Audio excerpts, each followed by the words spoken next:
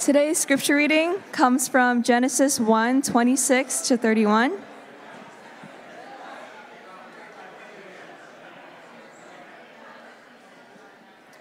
Then God said, "Let us make man in our image, according to our likeness. They will rule the fish of the sea, the birds of the sky, the livestock, the whole earth, and the creatures that crawl on the earth." So God created man in his own image. He created him in the image of God. He created them male and female. God blessed them, and God said to them, "Be fruitful, multiply, fill the earth, and subdue it. Rule the fish of the sea, the birds of the sky, and every creature that crawls on the earth." God also said, "Look, I have given you every seed-bearing plant on the surface of the entire earth, and every tree whose fruit contains seed. This will be food for you, for all the wildlife of the earth, for every bird of the sky, and for every creature that crawls on the earth. Everything having the breath of life in it, I have given every green plant for food." And it was so. God saw all that he had made, and it was very good indeed. Evening came, and then morning, the sixth day. The word of the Lord. Thank you, Audrey, for reading that. This fall, we're in a teaching series on the Bible's first book, the book of Genesis. And what we'll be doing is looking at the first 11 chapters in the book. And as I've been saying the past couple weeks, what we're meant to do is think of these 11 chapters in the Bible as the prologue, the first words, the beginning, the introduction that sets the course and makes sense of everything else that follows. Not even just everything else in the Bible itself, but everything. This prologue is the prologue to everything. Everything in our human experience. Everything in our stories. This section, if you were to grab that section in your Bible, if you have it, and put your fingers around it, that section is the prologue, the beginning that God gives us as the foundation and the direction for everything he's made. So it's very important. And if we haven't spent sufficient time with this part of the Bible, if it's unfamiliar to us, or if it's been a while since we have returned back to it and spent time thinking, reflecting on what is there for us, it's like we're living our lives with those pages ripped out of our stories, how we make sense of the story of the world. We'll forget who we are, we'll forget where we come from, and where we are going. And all this is especially true of this passage that we just read together. Without this, if we ignore it, if we don't know this, or don't often come back to this, we will be living with amnesia, a deep spiritual amnesia, forgetting who we are. Yes, we'll be able to live in the present, we'll be able to live our lives, but it's like we've forgotten who we are and where we come from. There's all kinds of popular movies, or I should say this is a popular theme in well-known movies. We could probably think of a bunch. Memento, that's a good one. Total Recall, Bourne Identity, Finding Nemo, Finding Dory, all these things. They have to do with people who are trying to rediscover who they are because they have a case of amnesia. This passage is meant to cure that for all of us. We're going to be talking about the image of God, what that means, and I have 2 points for us this morning: how God made us and how God remakes us. This passage here is the first. It's the shorter of 2 passages in the book of Genesis that tell us about the creation of humanity. Chapter 1 right here, the creation of humanity, is told within the broader context of the creation of all things. So this is at the end. This is like the crowning achievement of God's creative work here at the end of Genesis 1. In Genesis 2, we'll be looking at that chapter later. The text is specifically focused on the creation of Adam and Eve. The narrative slows down and it gets more specific. And like I said, we'll spend time on that later. But this morning, we're going to focus mainly on this passage. It's a short passage, but there is so much here for us that is important. The first thing we see here, and I have a slide for this, simple point. God made us. We are creatures. How did God make us? Well, God made us. He made us as creatures. That's the first thing we see here. And we can move to that slide. Makes me feel good to see it. There it is. So we all see what we're looking at together. This is obvious, but we can't just skip on by this, that God made us. We are creatures, just like everything else in Genesis 1. You may have heard a famous quote attributed to Voltaire. He said, the French thinker, God made man in his image, and ever since, man has been returning the favor. Now, Voltaire was a critic of religion, but he's making a great point here. If we are creatures, then we don't get to make God. If we are creatures, we don't get to make gods, and we don't get to be gods. But he observed that is, in fact, what happens all the time. If this, though, is our prologue, if this section, just this alone, if this is true, then there are some things we were made to be and created to be and do by God, and there are some things we were not made to do or to be. In our modern world, the way many people think is like this: to live a life story, to live out my story in a way that is life-giving, meaningful, self-caring, affirming. This is how you begin and this is how you start. See if these things sound familiar. You define yourself.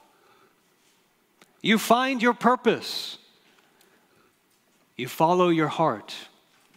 You look within and create an identity to find out who you are. Does that sound familiar? This passage teaches us that none of these things are the right starting point for human beings. If used as our prologue in our lives, there will not be, at the end of these things, life-giving results.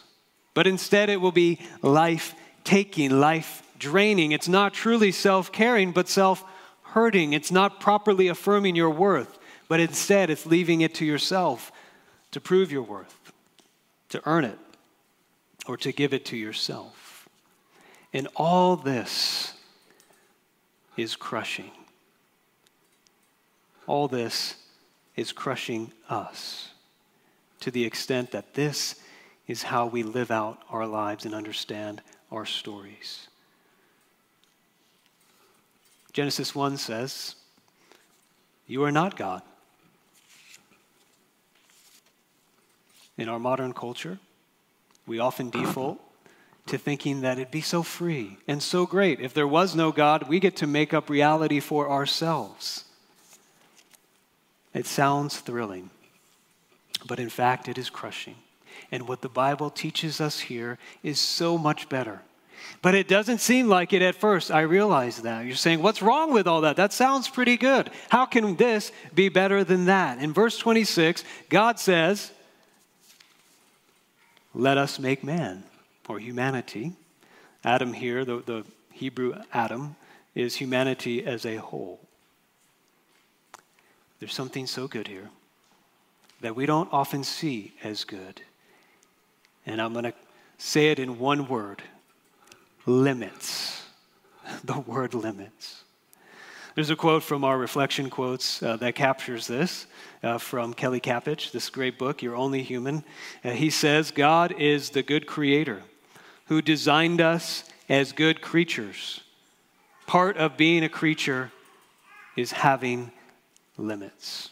I don't know if we have that slide or if it's in your reflection quotes at the beginning of the bulletin. Part of the good of being a creature is having limits. Limits? Is that good? Well, we have speed limits. That's for our safety and the safety of others. That's good. Calorie intake limits for our health. Hours we can be awake as human beings. Sleep for our sanity and for our rest. We have credit card limits for our financial health. And we could go on and on.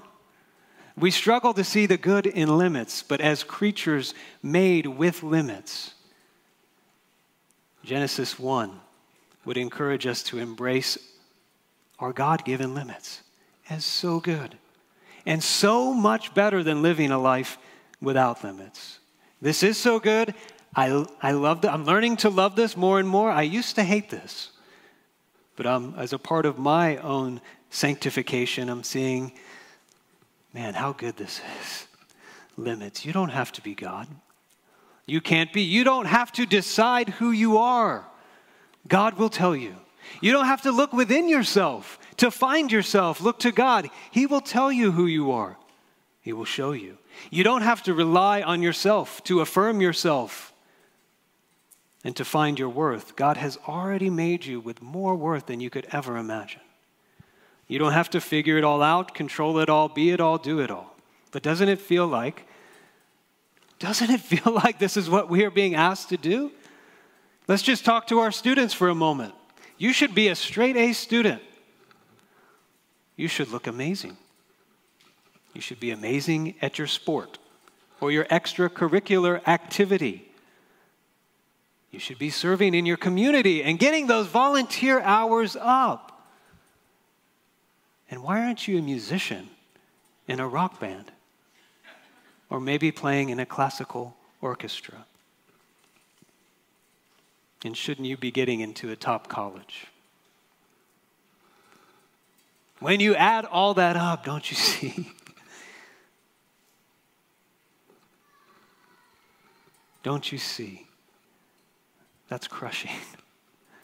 And it is crushing our young people. And we all have a version of that for ourselves. God said in Genesis 1:26, let us make humanity. So friends, we can be free. We don't have to make ourselves, define ourselves, find ourselves, and prove our worth. You are only human, a creature, and God's limits are for your good. God made us as creatures, but secondly, God made us in his image. There are limits, there are restrictions, there are boundaries, but there is also great glory and great beauty because we are made in the image of God. So we are, this text teaches us, not divine. We are not gods, but we are made in the image of God. Let us make man or humanity in our image according to our likeness. There's been a lot of theological ink spilled on the words image and likeness. What's the difference? All these kinds of things. A lot has been written about that. If I read all of this discussion before preaching this sermon, I would have to wait till I was like 75 years old to preach this sermon. But I was studying it and reading it, and here's the takeaway. These two words are not talking about two different aspects of our humanity. They're used interchangeably, even in the book of Genesis. Two ways of describing the same thing. The word image is used throughout the Bible, actually of idols. The image of an idol that represents a god. It represents something else. And likeness is a word that captures the concept of something being like something, yet distinct from that something. Like looking in a mirror. When you look in a mirror and you see your reflection, the reflection is not you. It's not equal to you, but it represents accurately who you are, right? That's something of what is being communicated here. This verse is saying all we are as humans is meant to mirror and reflect and represent God. It's an incredible concept. That is what we were made to be. What could be a more incredible beginning to your story, our story, than this? We're not God, but we are made in the image and likeness of God. This is who we are. This is what it means to be human. This is not talking about just something that is a part of us. Which part of me is made in the image of God? Do I need to go searching for that part? No, this does not say that we have the image of God or that we even bear the image of God. This says we in our whole person are made in the image of God, soul, mind, and body. Now, sometimes we want to think about this and like, how is humanity different than the rest of creation or animals? And we look to our different aspects of our humanity that make us human. Some point to our rationality. We can think and we can reason. We have knowledge. Yes, that's a part of it. Some point to our spirituality, that we can commune with God and know Him and know one another beyond just a material interaction. Yes, that's a part of it. Some point to our moral capacity, that we can actually reflect the communicable or the shared attributes of God Himself and His love, His compassion, kindness, and so on. And yes, that is a part of it, and so much more. Our whole being was made to reflect and represent God. It's incredible. But if we move too quickly into kind of getting abstract and trying to figure out which parts of us and how does this all work, we can move too quickly past these actual verses which have so much for us here. So I want to look closely here at this text. 3 things. What does it mean that we are made in the image of God? 1, and we have a slide for each one of these points. Every human being has royal dignity, glory, and inestimable worth. Right now in our culture, we're talking a lot about equality. We're talking a lot about justice. We're talking a lot about human dignity and human rights for all people. This text, this prologue, is one of the reasons why it's so important, because it gives us an objective, true basis for these things. But this goes beyond speaking just about equality and human rights. It establishes a basis for human royalty. So in the ancient Near East, there was only one person who could be called the image of God. You could probably guess who that might be. It was the ruler. It was the king. The kings would often say, I am here, I am the king because I am the image of God. So I have divine authority over your life, over this country, to do with your life what I please. This story, written in the context of the ancient Near East, was radical. And it is still radical today, that says, this is not just about the king. This is not just about those who have power and means and wealth. This is about every single human being. You are royal. You are crowned with glory and honor. There's another place in the Bible that speaks to this. That is a reflection on this very point. It's Psalm 8. It's how we began our service. If you turn to page 2 in your bulletin, you will see that text. Keep in mind, this psalm was written far, far later than Genesis, when human beings had fallen into sin. We had stepped away from our purpose. We become broken. The image has become corrupted. Yet still, in Psalm 8, in this song about this text, look what it says. If you're looking at the bulletin on page 2, under leader, it says, you have made him, who? Humanity, a little lower than the heavenly beings and crowned him with glory and honor.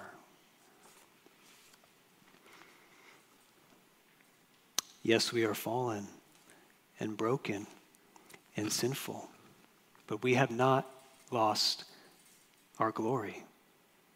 We are still crowned with glory and honor. When it says a little lower than the heavenly beings, the word there in the Hebrew is Elohim. It's usually translated God, and there's a lot of debate and conversation. How do we translate it here? Is he saying God has made us a little lower than God? We get a little uncomfortable with that. Like, wait a minute, is that elevating us too much? Or is it a little lower than the heavenly beings, which is another way that you could translate that word? Either way, this psalm is saying, do you realize who you are? Do you know you were made with royal dignity?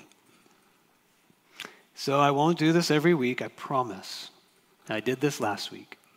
You know what's coming. I can see in your faces. Last week, we talked about our original goodness, and we turned to one another and said, you are an OG. And that was for last week. But this week, what we are going to tell each other, going to speak to one another with the dignity that each of us deserves. So turn to somebody next to you and say, Your Majesty.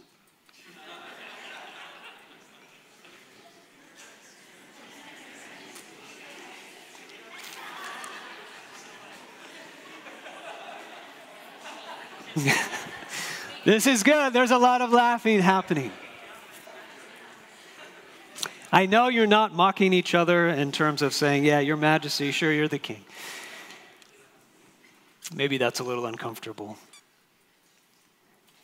Did you see what C.S. Lewis said in the reflection quote there at the beginning of the bulletin also? He said, there are no ordinary people. You have never talked to a mere mortal. Nations, cultures, arts, civilizations, these are mortal, and their life is to ours as the life of a gnat. But it is immortals whom we joke with, work with, marry, snub, and exploit. Immortal horrors or everlasting splendors. Every human being has royal dignity. This is the teaching of Scripture. Secondly, every human being to be made in God's image means every human being has a great purpose. Verse 28 tells us what that purpose is. It says in verse 28 that God blessed humanity and said to them, be fruitful, multiply, fill the earth, and subdue it, rule over everything. When an image of a ruler went up in a certain place in the ancient world, and that would happen, there would be a statue, right? A statue of a ruler. That meant I claim this territory. What happens here in this land better reflect my will, my desires, and my purposes. That's what the statue meant. We are made to rule over the world as God would rule, reflecting his purposes, his heart, his desires, and his will. This is often called the cultural mandate that God has given to the human race, to take the good world that he has given us and cultivate it, make something of it that would give him honor and glory in all that we do. We're going to talk more about that later, but every human being has a great purpose. We'll cover that in a later sermon at greater length. Thirdly, to be made in the image of God means every human being is interdependent. Look at verse 27. This is the first poem in the Bible. It says so. Here's a summary. It's saying God created man as a whole, all of humanity, in his own image, everyone. He created him, each single person in his image, in the image of God. So there's individuality and equality of all. And he created them, male and female. And here we have the interdependence of all of us. This means together, as male and female, humanity reflects something of God. This means we cannot separate our bodies, also made in the image of God, our gender, from our souls and our inner experience. There is a unity God has created us with. We can't separate that from our minds, how we think about the world or think about ourselves. The bodies we are given are a part of how each of us was made to reflect and image God. And I realize this is something that is being discussed and challenged and talked about and debated in our culture right now. There's a larger discussion to be had. But can you see this? In Genesis 1, this is our independence. This is our interdependence. We have a bodily interdependence. This is maybe an obvious point, but in order for human beings to come into the world, it requires the joining of two equal yet different bodies that God has created. And there is beauty in that. We have a vocational interdependence. Humanity cannot even fulfill its purpose. Be fruitful and multiply. Not one person can do that on their own. And God created two different people, male and female, in order to fill the world with beautiful royal images that reflect who he is.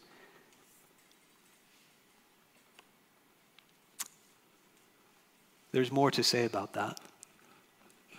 Here in verse 26 again, there's a mysterious statement, and it strikes you as you read Genesis 1, where God says, let us make man in our image. And you go, who is us? Who is God talking to, and who is he talking about? Again, a lot of theological ink on this one because it's very mysterious. One interpretation that I think is valid is that this could be a clue. That we are talking here, or we are seeing here, a God who does not exist alone or lonely, but exists in eternal, loving, we could say interdependent relationship with himself, Father, Son, and Holy Spirit. That there is a kind of Trinitarian interdependence. That God is not an independent person, but God in this mysterious way is interdependent as a Trinity. And so God made us to reflect that. We are not made to be isolated individuals, but we need one another to be human, literally, and also in all the ways that God has made us to be human beings. Some of you who follow college athletics, have you heard of NIL, or name, image, and likeness? Have you heard of this? Some people say this is ruining college sports, but you can make your own opinion. What it is that colleges have often used images of their athletes, right, in advertisements and other things. But up until recently, no college athlete was allowed to profit off of their own name, their own image, and their own likeness, right? Because we said these are students, that this is not about them earning money. So the argument goes is, if it's my name and my image and my likeness, I own the rights to it. It's me.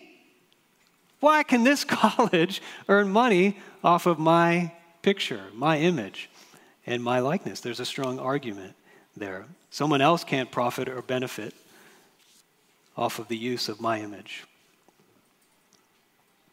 This text is saying human beings reflect the name and the image and the likeness of our Creator. What this means is we don't own the rights to our own lives. We are not made to simply profit and use our lives how we choose and for ourselves. We don't live for our own image, but to reflect the image of the one who made us. Okay. An important question you might be asking. What about our fall into sin? Doesn't this impact all of this? And yes, it does, profoundly, tragically, and comprehensively. The rest of the Bible teaches us about this. But are we still made in the image of God? And the answer is clearly yes. Genesis 5, after sin enters into the picture, says this in verses 1 and 2. This is the genealogy, or the document containing the family records of Adam. On that day, God created man. He made him in the likeness of God. He created them male and female. When they were created, he blessed them and called them mankind. Affirming, we are still, and actually from there it goes on to give the entire genealogy of Adam. The clear point being all these people are made in the image of God, even though they have fallen into sin. And again in Genesis 9:6, after the flood, it says this, whoever sheds human blood, by humans his blood will be shed, for God made humans in his image. Summary. The starting point, the foundation for answering the question, who am I? What is my identity? Is not something we search for and define ourselves and look within to discover. This is our prologue. This is where our story begins. This is where we find out who we are. We are made in the image of God. Now, I don't know if that seems a little bit abstract and theoretical. Let me bring out a practical point about what this might look like. The Bible takes this teaching and it gets very practical. We've already read a place where it does that in James 3, 9 and 10. I think we have this slide. If not, it's in the bulletin. James 3, in light of Genesis 1 says, with the tongue we bless our Lord and Father, and with it we curse people who are made in God's likeness. Blessing and cursing come out of the same mouth. My brothers and sisters, these things should not be this way. So we know that Jesus said our words come from our hearts. They reveal how we see people and view people in our hearts. And as people made in the image of God, we see these people with value and worth, made for a great purpose, someone I need in my life, someone who needs me. We're interdependent. When we curse people, curse here means not just when we use curse words about people, it's talking about when we demean people, insult people, discount people, make fun of people, make a joke of people, laugh at people, speak ill of people, all these things. When we do that, we are cursing people made in the image of God. Now, maybe the COVID pandemic is waning. I hope it is. But we live in another pandemic, I think. A pandemic of cursing. That's infected everyone. That is everywhere and in everything. It's in politics. It's in culture. It's in the church.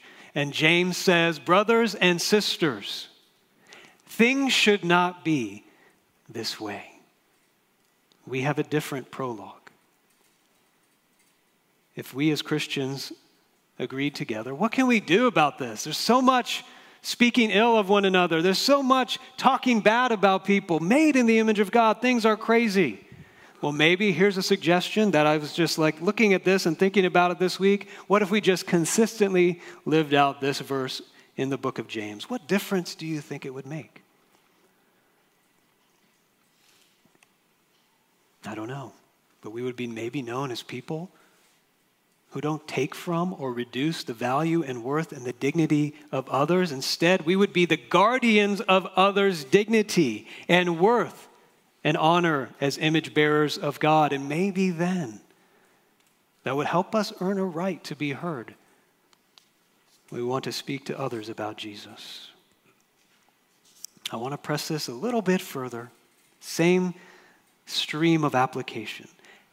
How closely, maybe you want to ask me, Eric, how closely are we to relate how we see God and how we see people made in his image who are sinful and broken and messed up? Can I get an A+ in how I see God as glorious and great and worthy and have great theology? Can I have an A+ in my relationship with God and get a D in how I see my neighbor made in his image? That in my mind, I'm demeaning people, insulting people, discounting people. Is that possible? The answer is no. It's a sign you don't have the A+ you think you do. The book of Proverbs shows us this. Proverbs 14:31 says, whoever oppresses a poor man insults his maker, but he who is generous to the needy honors him. Proverbs 17:5 says, whoever mocks the poor insults his maker. Proverbs 22:2 says, the rich and poor meet together. The Lord is the maker of them all. These proverbs are saying how we see and treat people is a direct reflection of how we see and treat God himself. Wow. This is convicting. Why do the Proverbs single out the poor to make this point? I think it's because the poor are often not seen. And when they are seen by those who are not poor, they are seen as less than other optional people. And so let me ask us, are the poor worth our time, our energy, our attention, and our friendship? And you would say, I know what I'm supposed to say. Of course they are. Then why don't they have it? This is something for us to consider. In a book I read this summer by Andy Crouch, it's a book called The Life We Are All Looking For.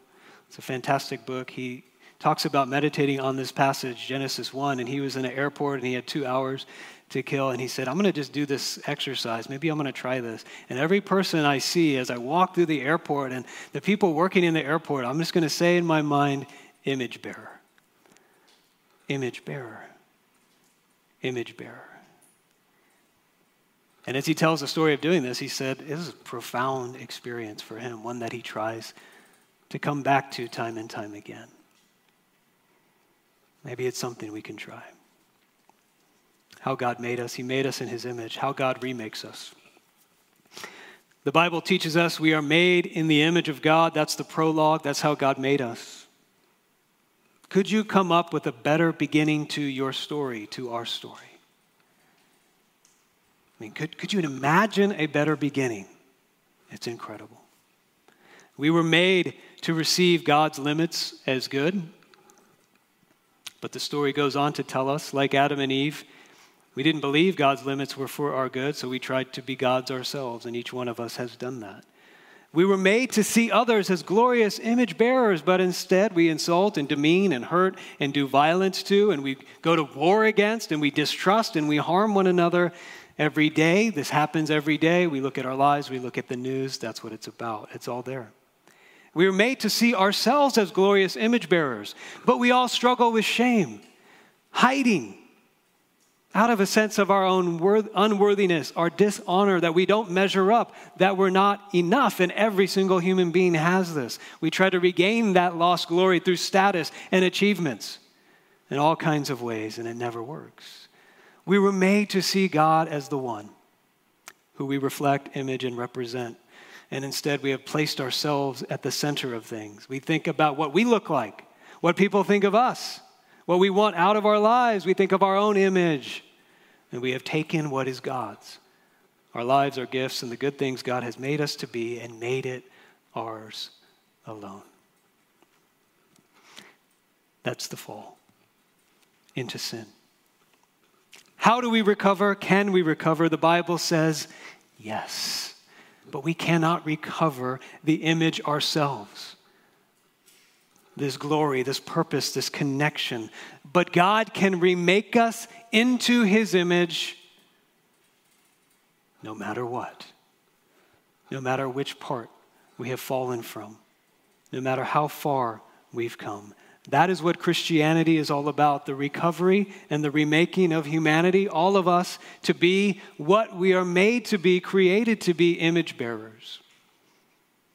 I don't know if this is how you think about your faith. I don't know if this is how you think about what it's all about. This is what it's all about. Ephesians says, you were taught to take off your former way of life. Paul is saying, this is the gospel. This is what it's all about. Your old self that is corrupted by deceitful desires, to be renewed in the spirit of your minds, put on the new self, the one created according to God's likeness and righteousness and purity of the truth. Colossians 3 says, since you have put off the old self with its practices and put on the new self, you are being renewed in knowledge according to the image of your Creator. This changes everything about how we think about the Christian life. That which was lost, that which was corrupted, marred, and broken, that is what God is restoring and remaking in us so that we might be fully and truly human. Is that how you think about the gospel, the Christian life? That is what it is. Have you ever typed your name into a Google search just to see what happens? No one's done that? I've done it, yeah. And then if you click image, have you ever done that? It's kind of scary to do. You don't know what's going to come up.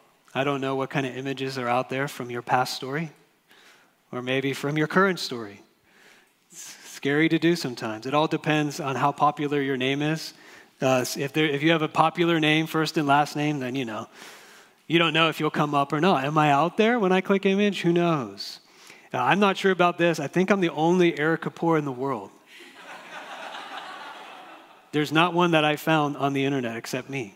So when I type, there's no one else yet that I've seen. But so when I type my name and click image, and I did that, there I am. Yay, okay. So that's my picture from our website. And yeah, I'm looking younger there. That's good. But then as you go on, This is the next picture that shows up right next to that one. That's not Eric Kapoor. Well, that's David Ta, our pastoral intern. Then the next one over is Adam. That's not me, but that's Adam. And then it starts to get weird. Then a little bit further down, wait, go back. That one. This Elizabeth thing is all over my internet, my Google search. I don't know why. Maybe there's a Kapoor that worked on the movie. I'll have to discover that, but that's not my image. And then the last one here, that's like an intense Indian comic book. A comic book character. And that's not me. If there's an image out there, you did that, and it had your name attached to it, and it's supposed to be you, it's supposed to represent you and reflect you, your likeness, and it isn't, it misrepresents you. What will you want to do? You want to fix it. You want to fix it so it's accurate, so it's right, so it is an accurate image. It is a part of your likeness. And friends, this is what God is doing with us and what he offers to do in us, in our lives through Jesus Christ. Romans 8, 28 and 29. I think it's up there. Not that one yet. It says, we know all things work together for the good of those who love God, who are called according to his purpose. For those he foreknew, he also predestined to be conformed to the image of his Son, so he would be the firstborn among many brothers and sisters. Paul says, we know this, no matter what's going on in your life, that all things work for good. What does that mean? As we suffer, as we face hardship and confusion, it means that no matter what's going on, God's purpose and plan is to take all those things for those who trust in Jesus and use those to conform you into the image of his Son, to remake you into who you were created to be. What does this look like? Last point here. In 2 Corinthians 3 and 4, we're given insight into how this happens. How does this happen? What does this mean for my life? The Apostle Paul is talking about how confident he is in his ministry. He says, I don't have to trick anybody. I don't have to rely on my credentials, techniques, strategies. All I have to do is get people to look at Jesus. And here's what he says. Put the slide up, please. We all with unveiled faces are looking as in a mirror at the glory of the Lord and are being transformed into the same image from glory to glory. But if our gospel is veiled, he says, it is veiled to those who are perishing. In their case, the God of this age has blinded the minds of the unbelievers to keep them from seeing the light of the gospel of the glory of Christ, who is the image of God. So he says, transformation is found by looking and beholding the glory of Jesus. But evil and sin is doing everything it can to blind us and keep us from seeing the glory of Christ, who is the image of God. And then he says at the end, for God who said, let light shine out of darkness, has shone in our hearts to give the light of the knowledge of God's glory in the face of Jesus Christ. When we look at the glory of the Lord Jesus, we are transformed. The image of God is recovered. What evil seeks to do is to stop us from looking at Jesus, seeing him as he is, seeing the light of the gospel and the glory of Christ, the image of God. So what God does is he brings the power of creation, let light shine out of darkness, the same God to shine in our hearts so that we see his glory in the face of Jesus Christ. And when this happens, we are recreated, we are remade in the image of God. So it seems the most important question of all for any of us who would want to be more fully and truly human is this. Are we seeing? Are we looking at the face of Jesus? Coming back from my sabbatical means doing Zoom meetings again. Yeah, Zoom meetings. It's good. It's a good tool. And we had a meeting this week and we were talking about things, and you know how it goes. Some people's face you could see. And some people, it's just a black screen with their name. And I don't love that. I like seeing people's faces. I like seeing what's going on, the people that I'm talking to. And when the camera turns on, it's like, okay, now we're really talking. The gospel is when the camera turns on, we see the face of Jesus. in the gospel. We see what we are made to be. We see how far we've fallen short of what we were made to be. But we see how Jesus looks upon those who have fallen short. Those who turn to him in faith. When we turn to him with our brokenness, with our fallenness, with how we don't see people as made in his image, what is on his face? The gospel is that there is joy, that there is compassion, that there is kindness, that there is grace. And in seeing that that is how God looks upon you in Jesus Christ, we are remade into whom we were meant to be, created to be. Let's pray together and ask the Lord to do that to us even now, to give us the grace to do that. Lord Jesus, we would want in this moment to gain a glimpse of your face, to remember who we are, whom we've been created to be. And even as we look upon you and see your glory, your holiness, your perfection, how you are the one who shows us what it means to be truly and fully human and how we fall short. Thank you that time and time again as we turn to you, you remake us, you renew us, you give us hope, and you remind us that it's not up to us. So I pray this morning we would receive that hope, that our faith would go deeper, and that we would behold you in all your glory. We ask it in your glorious name. Amen. Would you stand?